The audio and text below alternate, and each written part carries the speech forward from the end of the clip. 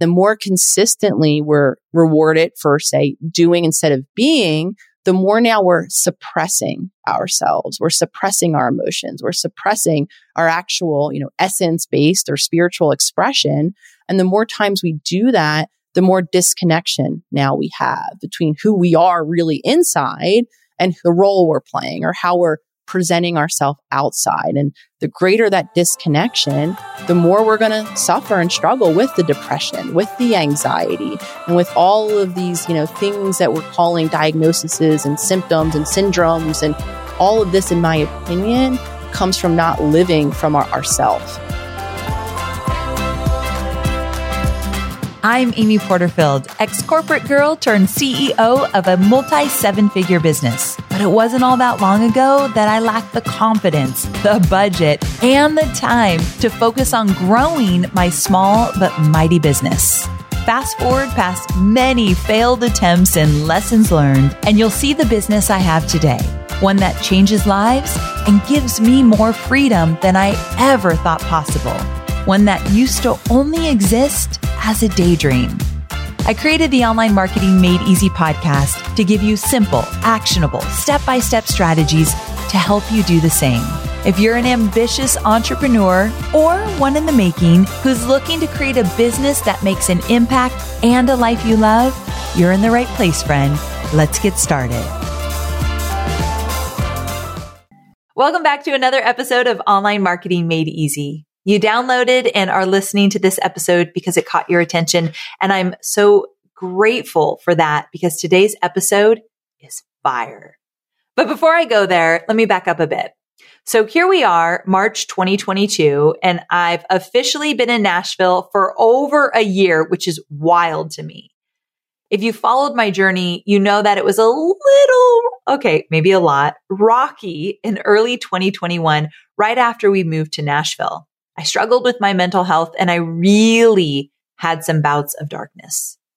I've had to work every single day to pull myself out of depression and anxiety. And something I leaned on and still do lean on has been books, specifically personal development books that really help me to examine my mindset. Because let's be honest, if you want to be happy and successful in your business, you must work on yourself outside of your business. Can I get an amen? So what does this have to do with my guest in today's episode? Well, her book happens to be one of those books that really challenged me to examine my thoughts and my thought patterns. Her book and her work have been instrumental in shifting my mindset. Her name is Dr. Nicole LaPera, aka the Holistic Psychologist, and her book is called How to Do the Work. And if you haven't guessed by now, it's a fantastic read. Dr. Nicole is going to share all about her journey and how she came up with what she calls the work. So we'll dive into that. But we'll also talk about how trauma, big or small, interferes with how we show up in our businesses. And we'll talk about patterns that aren't serving us. In fact, I already recorded the episode with Dr. Nicole, and I shared something that I've never talked about before that has really stuck with me through my entrepreneurial journey, something that I've had to work on over and over and over again. And we get into it in the episode. So I'm glad I shared it with you because I think many of you might be able to relate to it, but I won't give it all away. Let's just dive in. Please help me welcome my guest, Dr. Nicole. My brand voice guide is my business's North Star when it comes to keeping all my business content and marketing content clear, consistent, and inviting. That's why I created the Brand Voice Guide Outline You Wish You Had Sooner, which is a free resource to help your business experience the same as mine. So all you have to do is plug in your business details into the given outline that I've created that has all the essential components of a brand voice guide. So you don't even have to pay to get it created like I did. You can plug in your information and you'll be well on your way to having a cohesive voice across all brand assets. And I've even shared my own brand voice guide with you so you can use it as a reference as you craft your own. It's like having a mentor right by your side.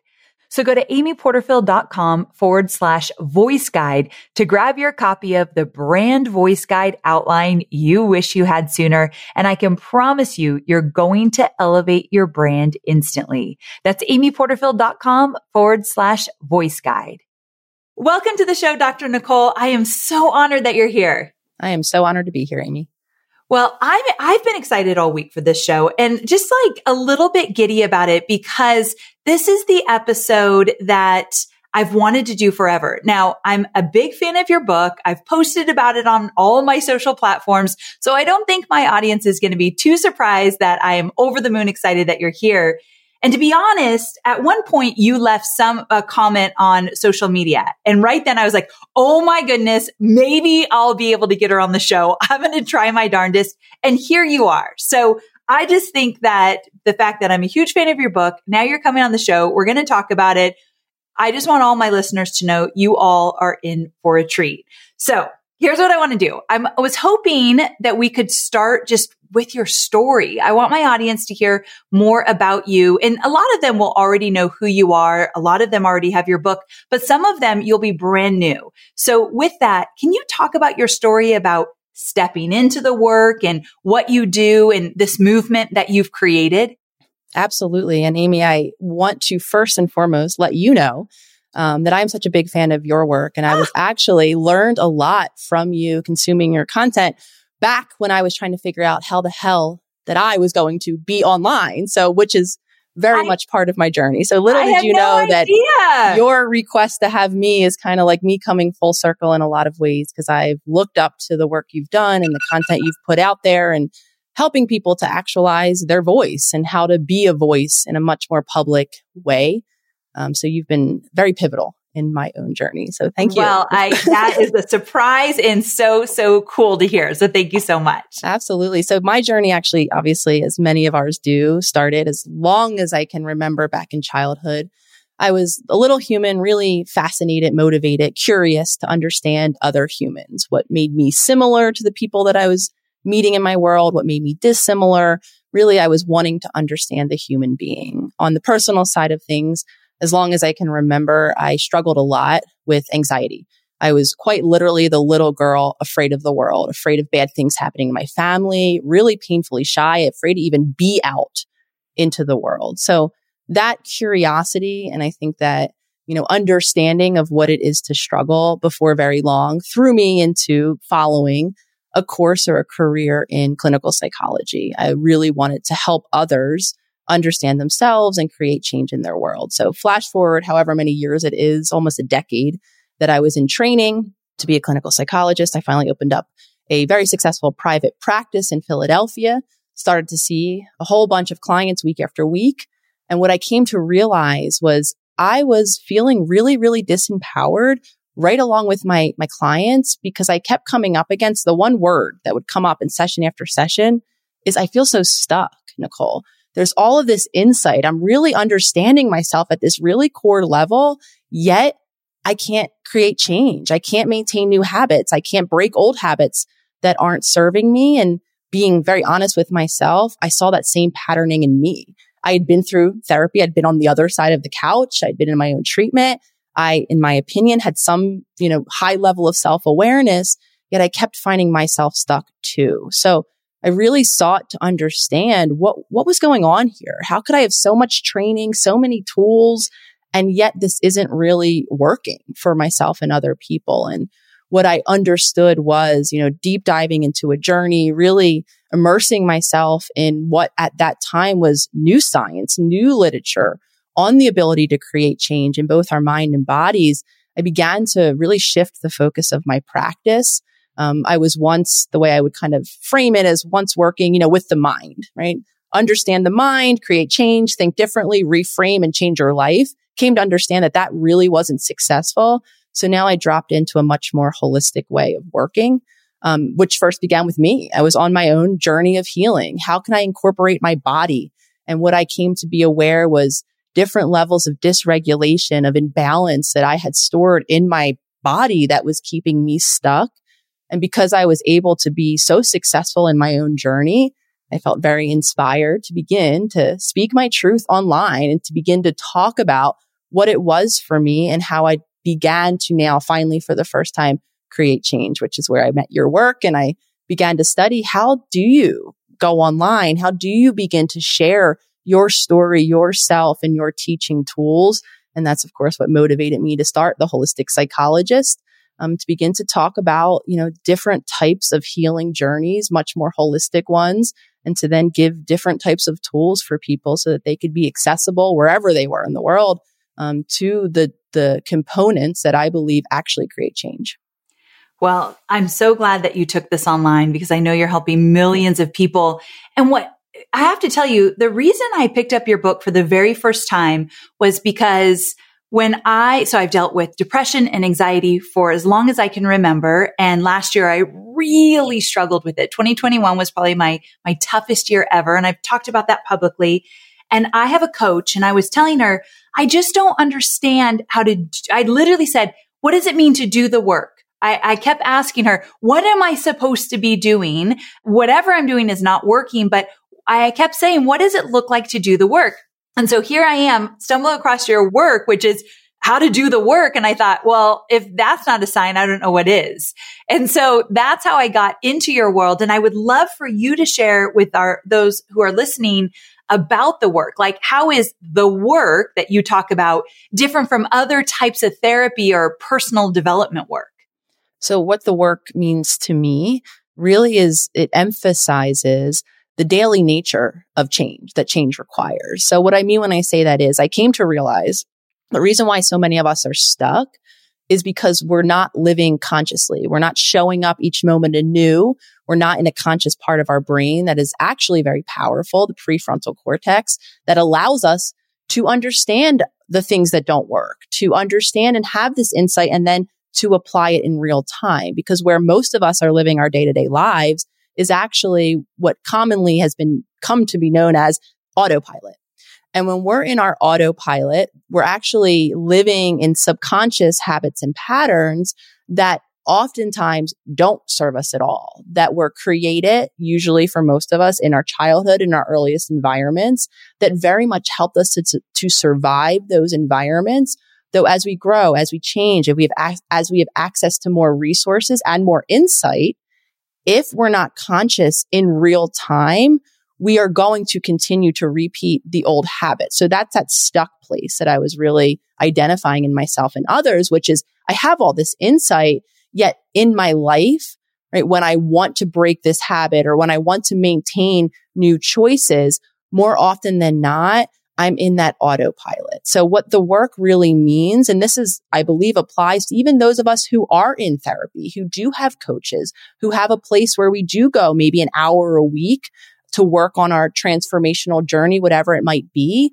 I believe the work needs to apply to life outside of that 1 hour a week, because again, that's likely where we are dropped into our autopilot. We are repeating habits and patterns that don't serve us. So unless we become conscious throughout our day, change is incredibly difficult, if not impossible. So give me an example of knowing that you're on autopilot, and what are you supposed to do about that? How do you make that change? And I know that's a kind of a loaded question and people need to read the book, but can you kind of give me a little bit of that? I think what you're asking is really important, Amy, because most of us aren't even aware. I don't think I am. We've been living autopilot for so long. That's just who we are. That's just what we think. That's just how we navigate our day. So autopilot really takes hold for most of us from the moment we open our eyes. And one of the main ways we can know is when we're very repetitive, when our thoughts are very repetitive, when we have the same habit, in addition to, especially when we've wanted to create change in those areas, right? So if I've come to the awareness that in the mornings, maybe I want to have some space to have a meditation practice or a moment of silence, yet I can't. So when I have an intention to do something different and I don't, it's usually again because I'm dropped into that autopilot. As a human, while we can change, we can create incredible transformation throughout our lives, we actually don't prefer to, because there's incredible safety in the familiar habits and patterns, because we get to predict what comes next. And according to the evolutionary part of our brain, which is focused solely on survival, what is predictable is preferable because it's safe, it's familiar. So now we're up against, right, the actual evolutionary drive to stay in familiar habits and patterns, even if we've come to the conclusion, living many different consequences, that we want to change. So again, ways to know are if you kind of just feel like you go about your day and in a very reactive way and you come to the end of your day and you don't really feel like you've been present. I know for me, my autopilot consisted of what I call living on my spaceship. Meaning I could have conversations. I would live a whole life in a given day and have very little memory or impact of even the things I did, the conversations I had. I would have very little memory of it. So that's a big marker of a lot of us on autopilot. We're not present because our habits are just taking us through our day. And again, definitely a marker if you've intended to create change and you can't. And definitely a marker if you're very repetitive. You think the same thoughts, you're always caught in the same feeling, you're always doing that same thing that you want to stop doing. Chances are that's a marker of your autopilot. Okay. So for those that are listening, including me, I'm like, yes. I could identify a few of those in my life. Absolutely. What is one of the first steps that you take to move out of that autopilot sense of living?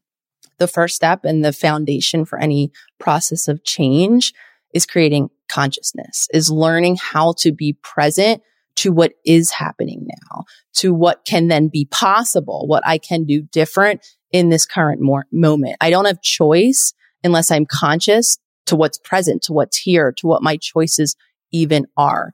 And consciousness begins when we are present. And the way we can become present is I give two really helpful suggestions that are kind of back pocket. The first is checking in with yourself, setting an alarm. We all carry technology, most of us in our pockets even. Set an alarm on your phone for random times throughout your waking day to the extent that you'll probably even forget. You set an alarm for 1:30 p.m. You'll probably forget by the time that alarm goes off. And when that alarm goes off, the first step is doing a consciousness check-in. Checking with yourself to see how present am I? Am I fully immersed in whatever it is that I'm doing? Am I really having this conversation with someone in front of me? Am I really paying attention to my work or maybe the television that I'm watching in leisure? Or, as most of us will find, was my attention somewhere else? Is there someone talking to me and I'm lost in thought? Is the television on and I'm worrying about an argument that I had, or I'm formulating something I want to say to someone in a text message? How present am I? And when you're not present, as most of us aren't, we really want to teach ourselves how to come into presence. And the greatest access point for that is through our senses, really devoting time and just a second even of attention into what am I feeling in this moment? What am I seeing? Is there anything that I can touch? Am I sitting on a hard surface? Am I sitting on a soft surface? Am I smelling anything? Can I be in my body in this moment? Because in my body is where consciousness can be present. And the more consistently I then practice that, the more I give myself opportunity to make new choices outside of that autopilot.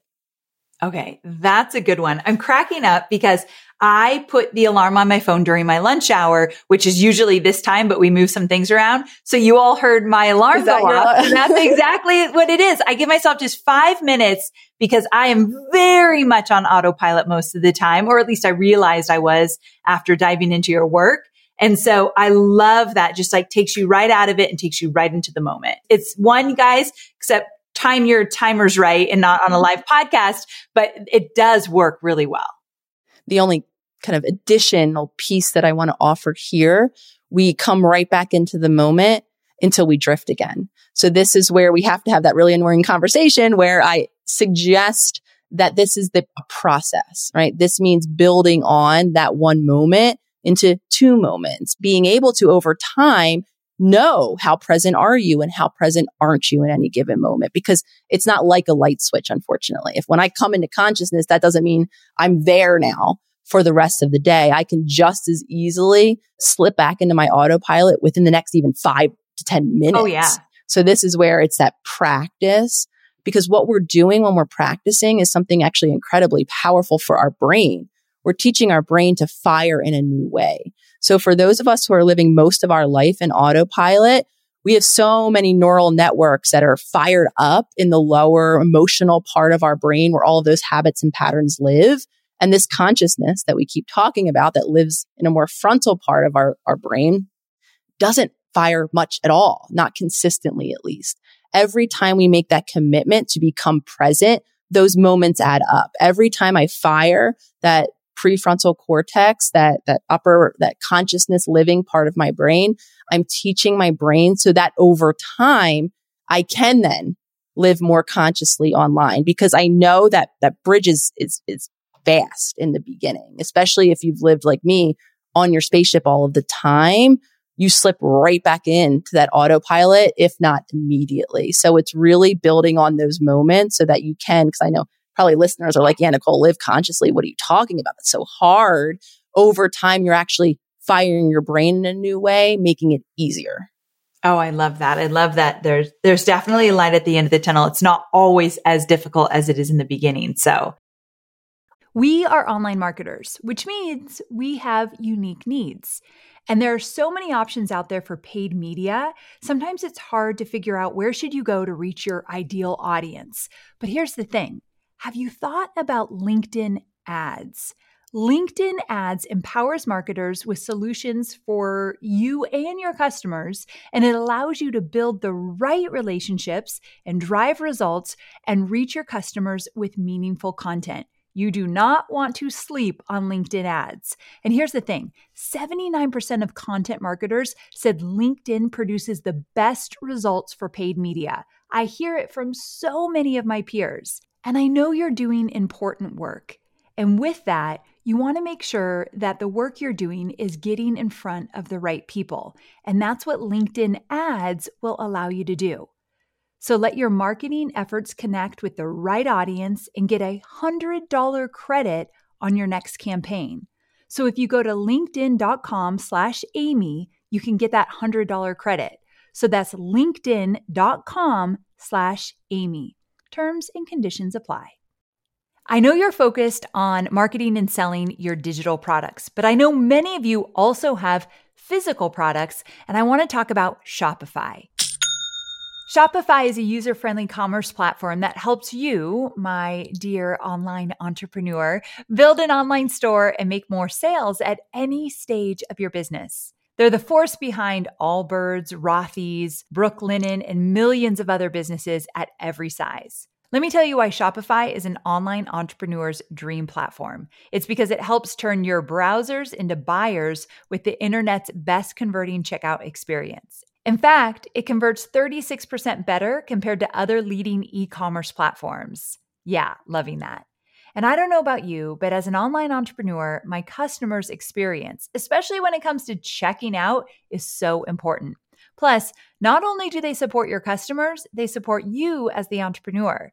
Shopify's award-winning help desk is there to support your success through every question and every step of the way. There's a reason Shopify powers 10% of all e-commerce in the US, because businesses that grow with Shopify.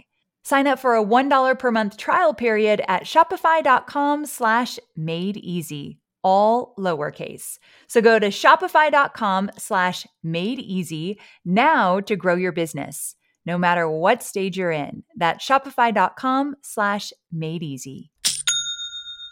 Okay, I want to talk to you about trauma. And I had Gabby Bernstein on the show not long ago, and I asked her this very similar question, but I'm very curious your take on that. Before I ask you any questions about trauma, do you believe that everybody has experienced trauma in one way or another? I do. I think that there's a much more expanded definition of trauma that applies to the large majority of us. The definition of trauma that I think is much more accurate doesn't actually label anything outside of us at all. The event, historically, we label an event as traumatic. If it passes a certain threshold, abuse or neglect usually fall into this category, then we say that the impact was traumatizing. I'm much more of a proponent of not labeling the event itself, labeling the impact on the person, because what impacts us more and more consistently is when we in our mind and body feel overwhelmed. And there's many moments that happen very consistently for a lot of us, oftentimes in childhood, when we are actually dependent on someone else, our caregivers, to help us not be overwhelmed, help us regulate when we do feel like we're getting to that point of overwhelm to bring us back. And when we don't have that, then we've experienced, in my opinion, trauma. So with that expanded definition, trauma is not a concept applied to the event. It's actually something that we apply to how have we experienced the event. And then when we include all of the different relationships we've had, environments we've lived in, the large majority, in my opinion, of us have been overwhelmed consistently enough to have experienced some version of trauma. Absolutely agree. I'm glad you set that up because here's my question for you. I think it's easy to compartmentalize and think that trauma in your personal life won't seep into work and negatively affect your performances or your mindset about how you respond to challenges in the work situation, like as an entrepreneur. But do you find that trauma also shows up in work or entrepreneurial endeavors? This is something we've never explored on the show. But if you do think it does, how can we make sure that we're healing those things so that we can focus on getting our message out into the world and making a greater impact? Because the people that are listening right now are entrepreneurs. And I really do believe that things that have happened in our personal lives, I think that they seep into our work. Absolutely. Any state of being, any relationship we're in, work included, even a relationship, me to my product of creation, whatever it might be, me to my business partners, my team, me to someone else, my consumers that I'm interacting with in business, that's still an aspect of me as a human. So if I'm carrying the trauma that I believe lives in our mind and our bodies with me in time into all of the other relationships that I'm in, of course, I'm bringing it into my business endeavors, whatever they may be. Actually, for some of us, as the overachiever that I've historically identified with, for a lot of us, even our actioning in business, this tendency to want to strive and succeed, not saying it's a negative thing at all. When we're conscious about it, it can be very much something that helps us succeed in whatever our business may be. However, for some of us, that tendency to overachieve, that habit of overachievement actually is an autopilot setting for us. For a lot of us, if we didn't feel valued as a child just for being, right? Just having some space in our home or an emotionally attuned or attentive caregiver just to give us the space to just be however we are in that moment. Me, myself, not having had that, very early on, I learned how to get the attention that helped me to feel validated and good as a child. And for me, that was through achievement. So before long, and of course, it's very understandable that, of course, I got the highest degree in my field. I received a PhD because that was my drive to succeed. So even us entering into business and being, as successful as some of us are, for a lot of us, that is a habit in our autopilot. And then, of course, if we have deep beliefs that we're not worthy, that's going to translate into our business. We might not even show up to create the business itself. And when I was sharing with you my own journey, this conversation very much applies. As a child, not only did I learn to achieve, something else I learned to keep myself safe was to monitor what I said, to filter it, to water it down, namely out of concern for upsetting people. In my childhood, there was a lot of chronic health illness. There was a lot of active worry a lot of the time. So I learned very young how not to add to that worry. And how not to add to that worry was not to upset my family members with my thoughts, my feelings, even my actions in any given day that I thought would add to that stress. So what that translated to by the time I was in my 30s was I had a habit, a subconscious autopilot habit of filtering everything through that question, if you will, of how will this affect the person I'm going to speak it to? Will this cause worry? Will this cause upset? And if I can imagine the possibility that it will, I won't say that truth. So for me, going back, right, and how this all applies in business, right, as my practice was changing, as I was coming into the awareness of embracing this more holistic model of truth, I was so used to watering it down, to filtering it. I was so afraid on some level of what people would think of me, a clinical psychologist, talking about this mind, this body, dare I even say the spirit, this soul. What will this be like for other people? Will it be upsetting to my colleagues? Will it be upsetting to my clients? Just other humans on this life journey? How will this be for other people to hear? And what I came to realize, and the biggest part of my journey, was learning how to speak my truth and stand in that regardless of how other people will be. So a lot of us prevent ourselves from even developing the business, even living into our truth of what we want, our purpose, our passion to create into a business. Because again, we have these subconscious filters. I'm not worthy to speak the truth. I don't have credentials to speak the truth, or whatever it is for us. We water down and filter our purpose, our passion, and ultimately our business. And we don't even give ourselves the opportunity to put ourselves out there. Ooh, that speaks to me, to my soul.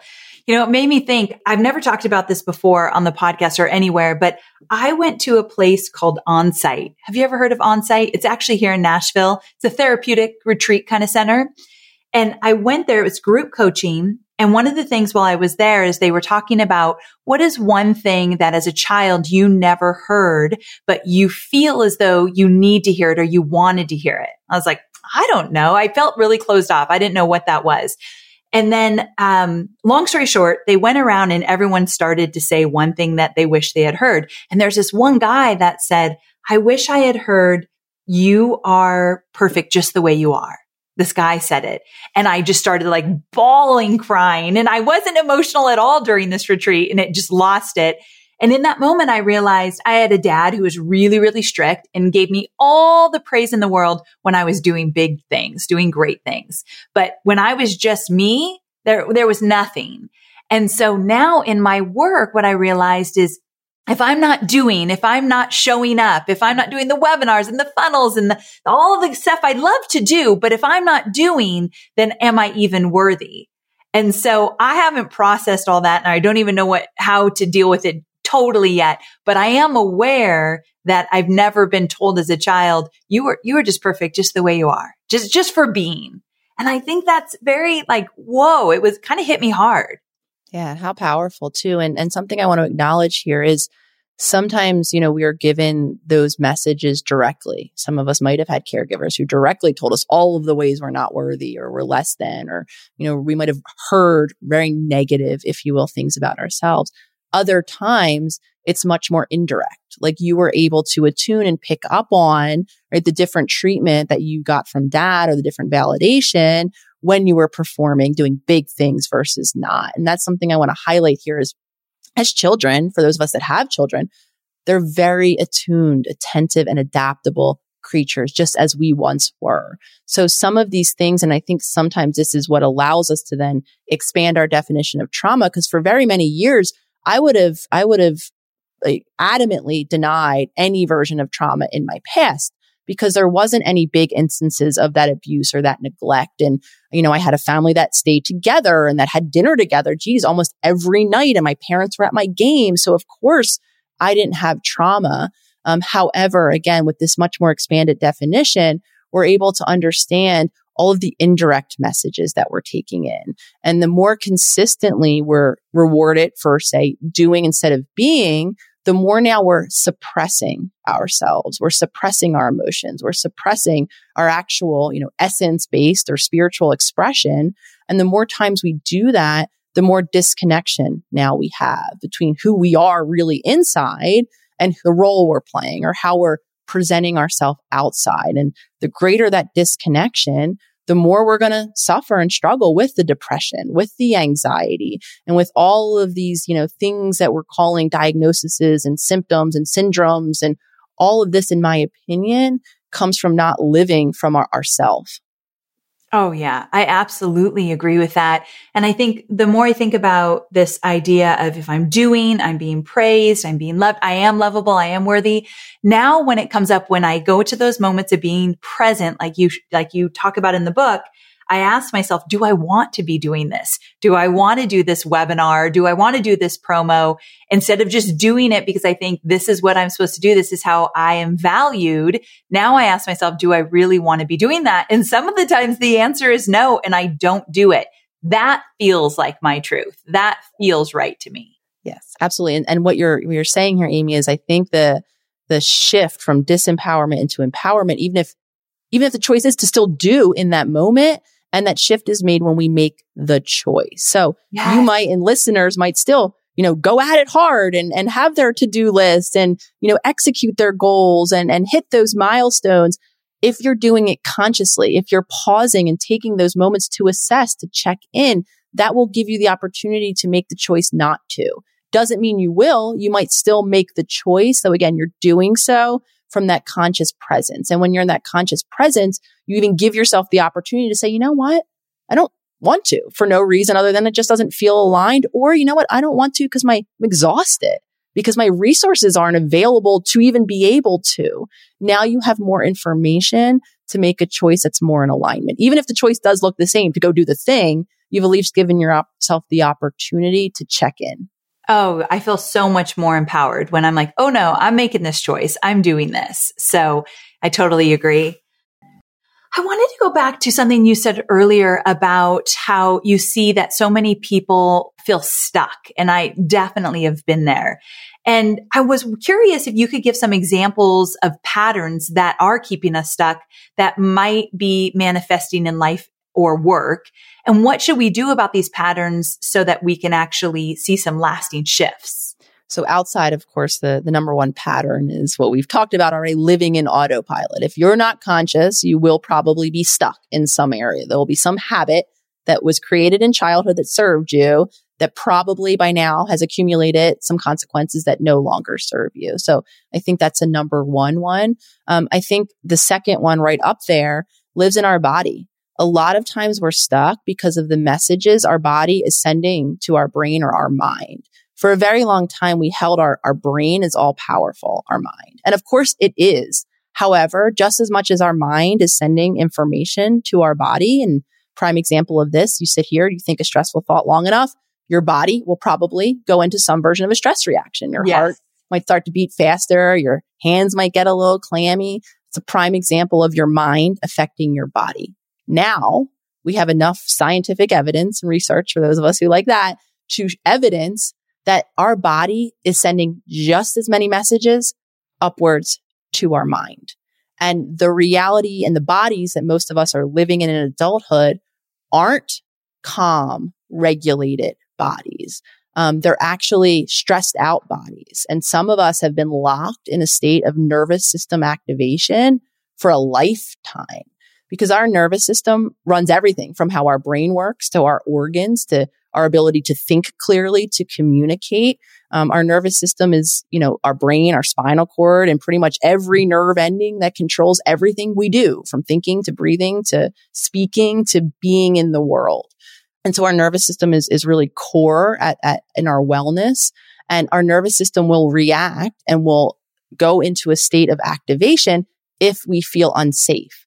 The issue that most of us are having is because at one time we did feel consistently unsafe, and we did not have that attuned parent to go from overwhelm back into calm, like we were talking about earlier.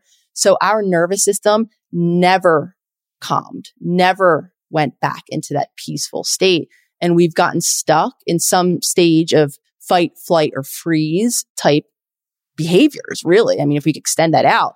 Because again, if my nervous system is sending those messages that I'm stressed, there's a threat at hand, then my mind is going to look for the threat at hand, think about the threat at hand, and then do whatever I do to try to make myself feel safe in those moments. So the body, the reason why most of us are stuck, the answer lives, and this is why I'm so impassioned about working holistically. For a lot of us, it lives in the messages that our body is sending upwards to our mind. And this is where no amount of logic can shift, no amount of, positive thinking can shift the way our body feels. So going back to my example of a dysregulated body, all I would have professed from the time I was born up until now is I want peace. I'm a hippie at heart. All I want is peace and love, man. Right?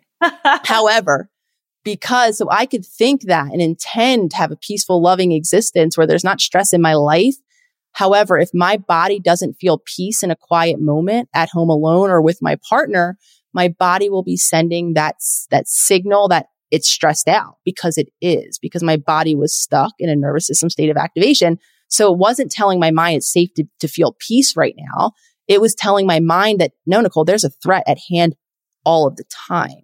So now my body has overrode, affirmations and trying to will myself to just embrace that peace that I want. Logically, Nicole, why you can't? A lot of us shame ourselves at this moment. What's wrong with you? This is all you want. No one's even around you. Why are you stressed out?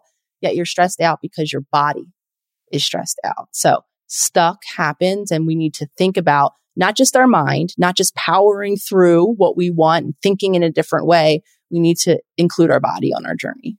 Okay. Can you give me one example of what you do in order to calm the body so that you can see results in this area?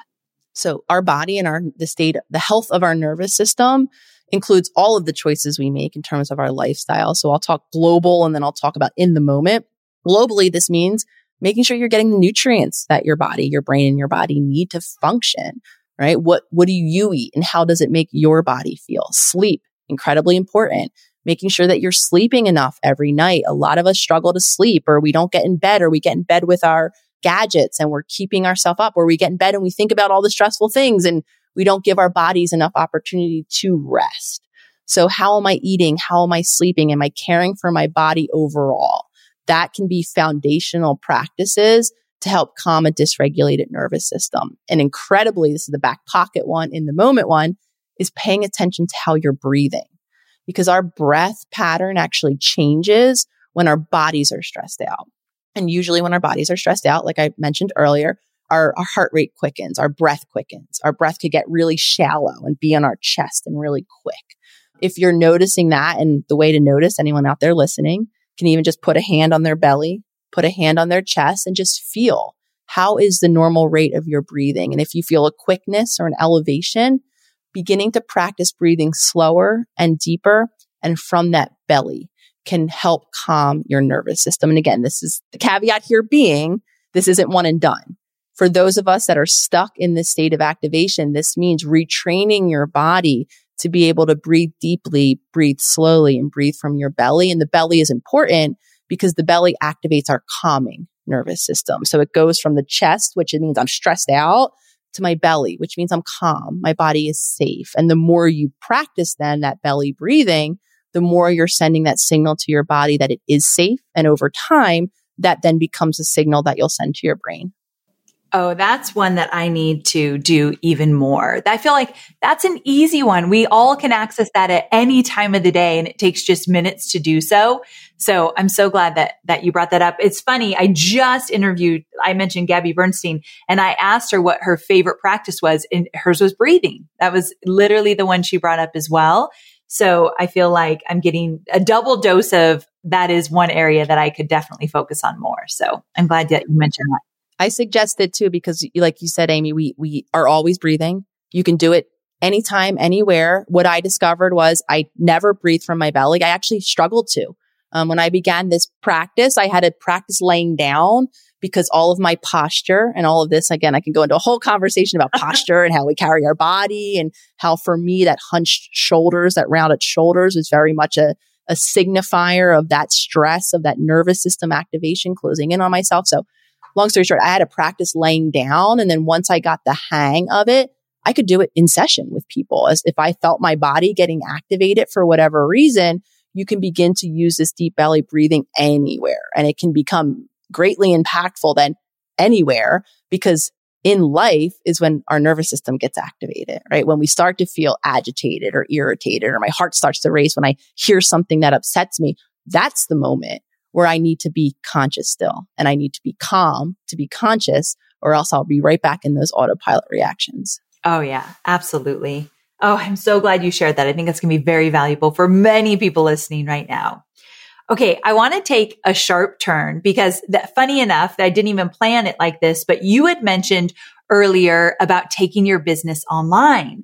And people struggle with building a business online when they're in the health and wellness industry, especially one that is based on deeply personal or, let's say, traumatic work. And so I have a lot of people listening right now in the health and wellness industry that are struggling to get their businesses online. So I was wondering, do you have any guidance on what has helped you as a healthcare practitioner build your business online in an authentic way that feels good to you? What are some of the things that you did that you're so glad have helped you build the foundation you have today? So going online, like I mentioned earlier, for me initially was an exercise in speaking my truth. I was beginning to watch people have platforms. I wasn't even sure, Amy, kind of what the end product would be, if it would be business or not. for me, it was really an action in empowering myself to have a space where I was practicing speaking my truth. And really, after a very short amount of time, it became overwhelmingly evident to me that what I was sharing, both from my journey of being stuck into my journey of holistic healing, was universally resonating. People from all around the world, and my community was growing very quickly. So I was starting to be affirmed that I was saying something that was resonating with people and that was of significance. And people were wanting to then work with me, have sessions, begin to update their practices to work more holistically. So then I began to think about, how can I create this into a business? Like, and what will that look like? And how will I provide sessions for people, et cetera? And so before I went on, I should mention, there was a concern, like I said earlier, of how would people react to what I'm saying? So of course, there was overwhelming support. And then there was other people with other opinions. Some of them were in my field, who had thoughts and their own reaction to what it was that I was sharing. And so the suggestion here is learning how, right, to stay committed and connected to your truth and ultimately your vision in business. Because you'll always hear me speak when I talk about the work and healing in learning how to embrace being misunderstood and allowing people to have what I call alternate realities, or to perceive me in ways that maybe I don't necessarily perceive myself. And I think there's great value in allowing people to have their difference of opinions, their difference of perceptions, to be different humans. For me to not, as I say it really simply, be for everyone, for this way of healing to not be for everyone, learning to embrace the differences in each of us. So what I mean when I say that is staying so committed to, and not tuning out feedback from other people, because some feedback can be incredibly helpful. It's learning how to discern, right? What are you hearing from the people when you're sharing your message, when you're sharing your business, when you're rolling out your programs? Because of course, there can be incredible value in an objective vantage point in someone who's not me, right? And the more consistently maybe I'm getting the same feedback, the more that could be beneficial for me to look at. It doesn't mean just blindly take it because someone else said it, right? Discernment happens where I can take in feedback from the outside world and maybe some that might have value and go back, as I say it, to my own home base and try it on and maybe explore for myself, try to separate, say, can I see, where someone might experience this product or me or this business or this message in this way, ultimately giving myself the opportunity to choose to also just as equally say, you know what, this isn't feedback that's helpful for me. This might not even be feedback about me at all, right? What someone might be perceiving might be based on their own journey, their own wounding, their own subconscious autopilot, and the filter that they're now placing in front of me and my message. So that then allows me to do what I call is a depersonalizing, right? To say, okay, I'm not invalidating your truth. And this is where it can be incredibly difficult. You can be over there thinking whatever it is that you want to think about me, my program, my thoughts, my beliefs, my way of healing, whatever it is. And I can allow you the space to have those over there. And I can stay securely committed to my vision, to my truth, and to what my purpose and passion and how I want to be in the world. And of course, all of this doesn't come overnight. It comes with the self-awareness, the self-knowledge, the learning that discernment, learning how to take feedback in, and then learning that discernment, and then learning the confidence or building the confidence over time to keep speaking your truth because it's yours and because you're committed to it and because you're committed to the purpose behind it. Okay, we might have to take that little segment and replay it in a different way because I need my entire audience to hear that 5 more times. No matter what industry you are in, I love that it comes back to what you said, your home base. You've got to know what you stand for, who you are, what you're about, what you're messaging in. And I love that you said, and I could take other feedback and try it on and ask myself, is there truth to me about this? That was so beautifully said. I'm not even going to regurgitate it because I can't. We're going to replay that in a few different ways because that was so valuable. So thank you for that. Of course. And I will be the first to admit that taking in that feedback and allowing it to be true for you can be one of the most painfully difficult and resisting processes, and I go through this a lot, with my partners in my personal life, with a lot of things. And that's what I was mentioning. The more consistently it happens, if you're hearing the same feedback from more than one person, from more than one group of people, right? Because some people ask the question of, how will I even know? Right? Look for patterns. The more you're hearing that, the more, and again, don't just take it because it at face value. Really go and look for yourself. And like I said, that can be really then painful to be like, oh, geez, like maybe they are right. Maybe this is landing not the way I intend it. Maybe this is being perceived or communicated or read in this other way. And that's really uncomfortable. However, now I have more information to shift, to change, to reformat, to reframe, and to do something different. Yes, it's humbling, but wow, the growth there is powerful. So I totally agree with you on that one. Okay. So I'm glad we talked about that because there's a lot of people that are building businesses online and really struggling with how they're showing up and what will people think of them or what will people say. So I think that's going to go a long way. Before I let you go, before we wrap this all up, we are doing this kind of new thing and we're doing rapid fire questions. So are you game for me to ask you 5 rapid fire questions? All right. Fire away, Amy. I'm game. Here we go. Okay. Question number 1 is, who is someone that's inspiring you at the moment and why? I love that question. I don't have a someone, though I have a big group of someones. Cool. My community, the community of self-healers. So for instance, I've heard 2 stories recently of 2 humans in the community who, as a byproduct, actually it's a perfect thing to offer right now for this conversation, as a byproduct of their healing journey, have went out now and created their own self-expression in the world. One of whom is a baker and opened up a bakery and is pursuing his purpose and passion and in baking and sharing his baking with the world, all kind of as a result of him healing and coming into himself and even locating that purpose and passion and then shifting out of, whatever work he was doing previously to follow that. And someone else is in the more virtual space of the whole Web 3.0 and NFT, who is an artist and very similarly squashed their voice, suppressed their expression, was afraid of what the world would think.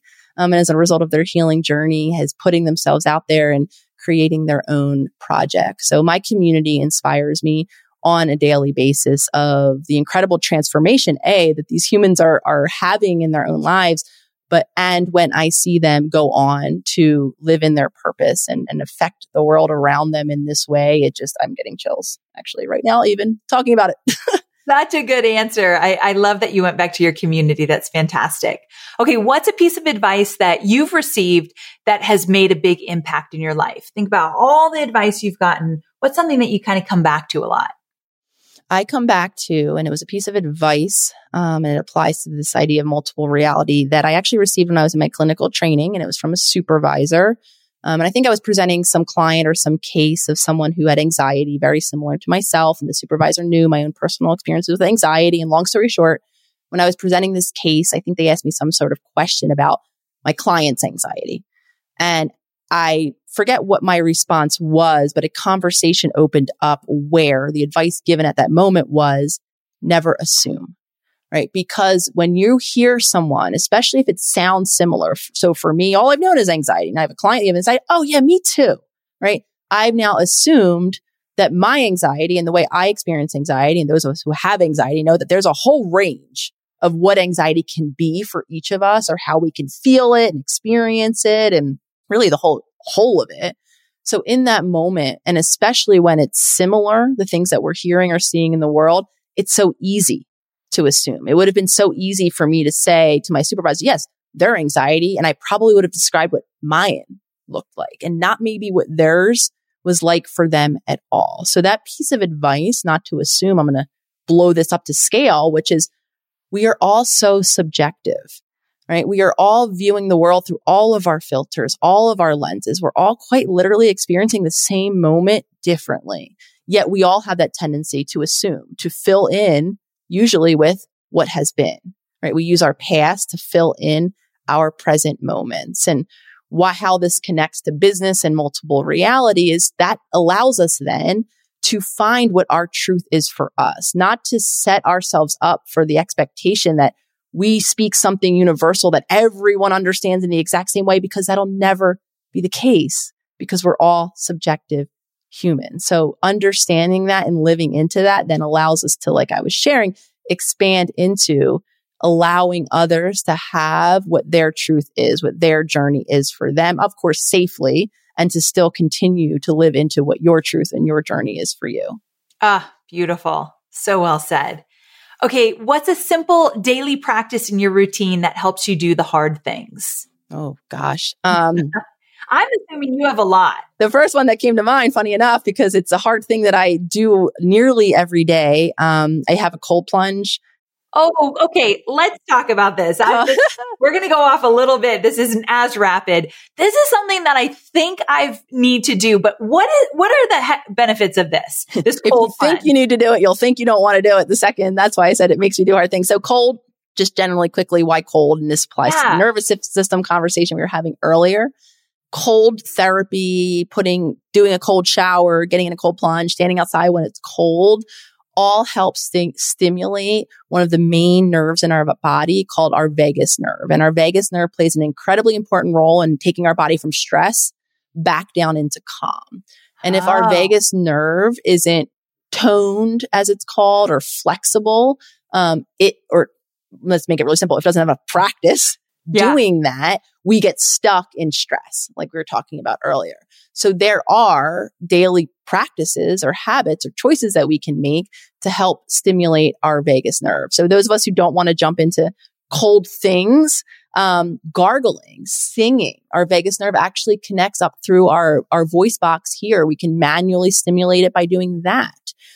Yoga oftentimes helps stimulate our vagus nerve. There are other activities we can do, though cold is one of them. And the reason why I shared this here when you said to do hard things is because every morning I have a cold plunge. It sits outside. You can control the temperature of it. It's very cold, regardless of what temperature it is. I assure you, it's not something you want to do. And my mind, from the moment of when I know I'm going in or I'm going to get in the next 10 minutes, my mind's like, oh, you don't want to do that. Maybe tomorrow. Maybe today's not the day for whatever reason.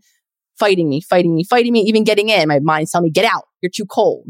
Right. So learning how to not only stimulate my vagus nerve while I'm sitting in my cold plunge, it's giving me the moment to overcome my mind, to teach my body that my body is actually, it's not comfortable in the cold, though nothing has happened yet to me. It's safe in the cold. It's my mind that's telling me that I'm not safe in that moment, not my body. That's why I think I want to do it. This year I've been practicing mind over matter, and I want to prove to myself that I can do things that like I'm freaked out doing. And so I love that you do that. And so you try to do it on a daily basis? I try to do it on a daily basis. How long do you stay in? A couple minutes, 3 minutes usually is my max. I try not to count in my mind because that's something else I'll do to distract myself. I just count but I try not to do that. 30 seconds in the shower right before you get out, just turn it all the way to cold. You don't have to be crazy and dump yourself into a cold vat of water to begin with. Those of us who live in cold climates, very gratefully, I do not anymore. This might mean just going outside with maybe not as heavy of a sweatshirt on for your walk around the block. Anytime we can be cold, not only are we stimulating our vagus nerve, we're giving ourselves an opportunity to be mind over matter, to empower ourselves and actually to see what our body is capable of. Because one of my biggest stuck points was, I'll be brutally honest, discomfort of any degree. When my body was a little bit uncomfortable, my mind would race and tell me all of the reasons that I thought were my intuition telling me this wasn't the thing for me to do. So learning that discernment, learning what my body is actually capable of. My mind, don't get me wrong, Amy, every day is still like, get the hell out of this cold water. This isn't fun. Why are you doing this?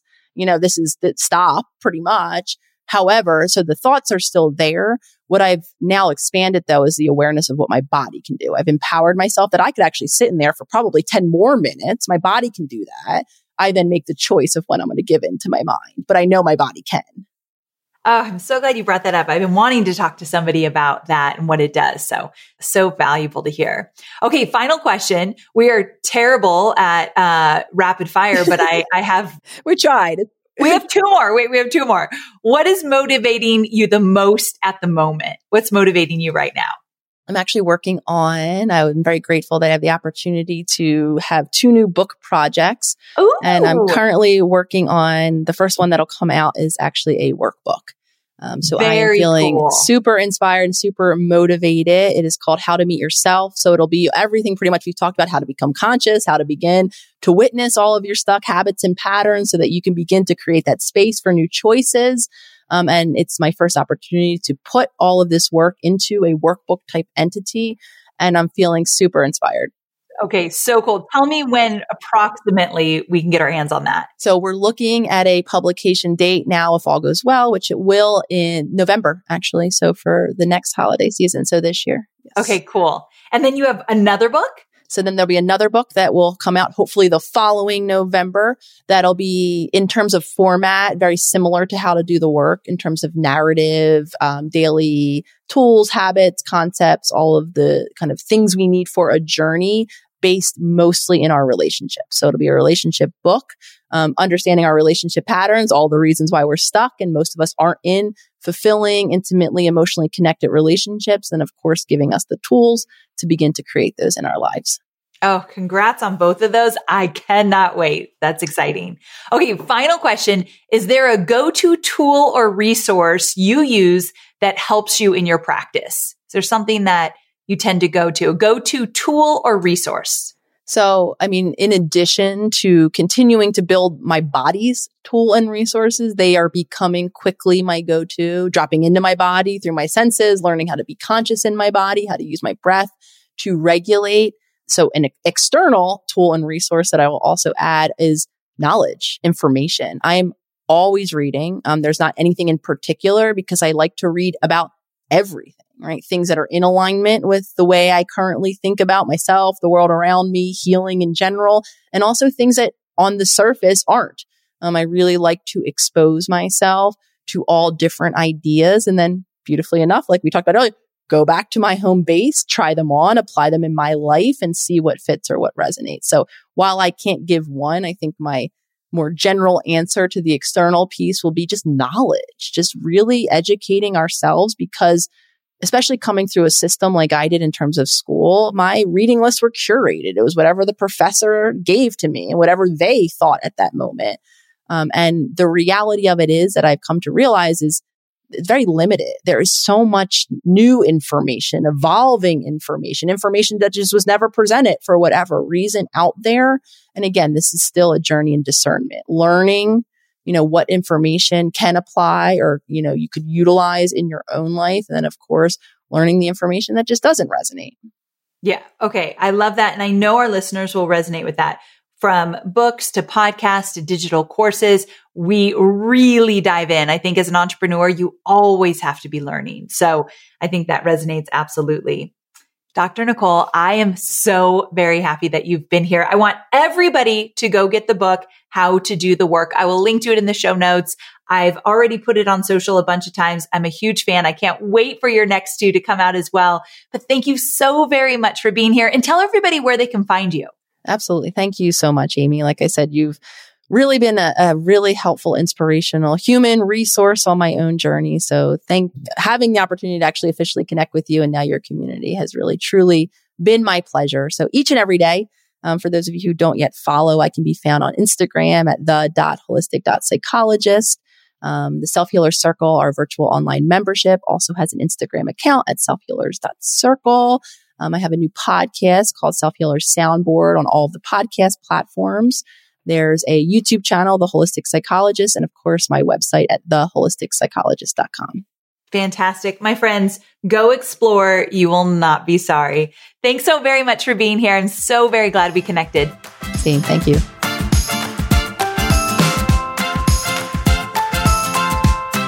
I'm so glad that mental health is becoming more of a mainstream topic, and that on an online marketing podcast, we can talk about it in a way that makes sense for all of us.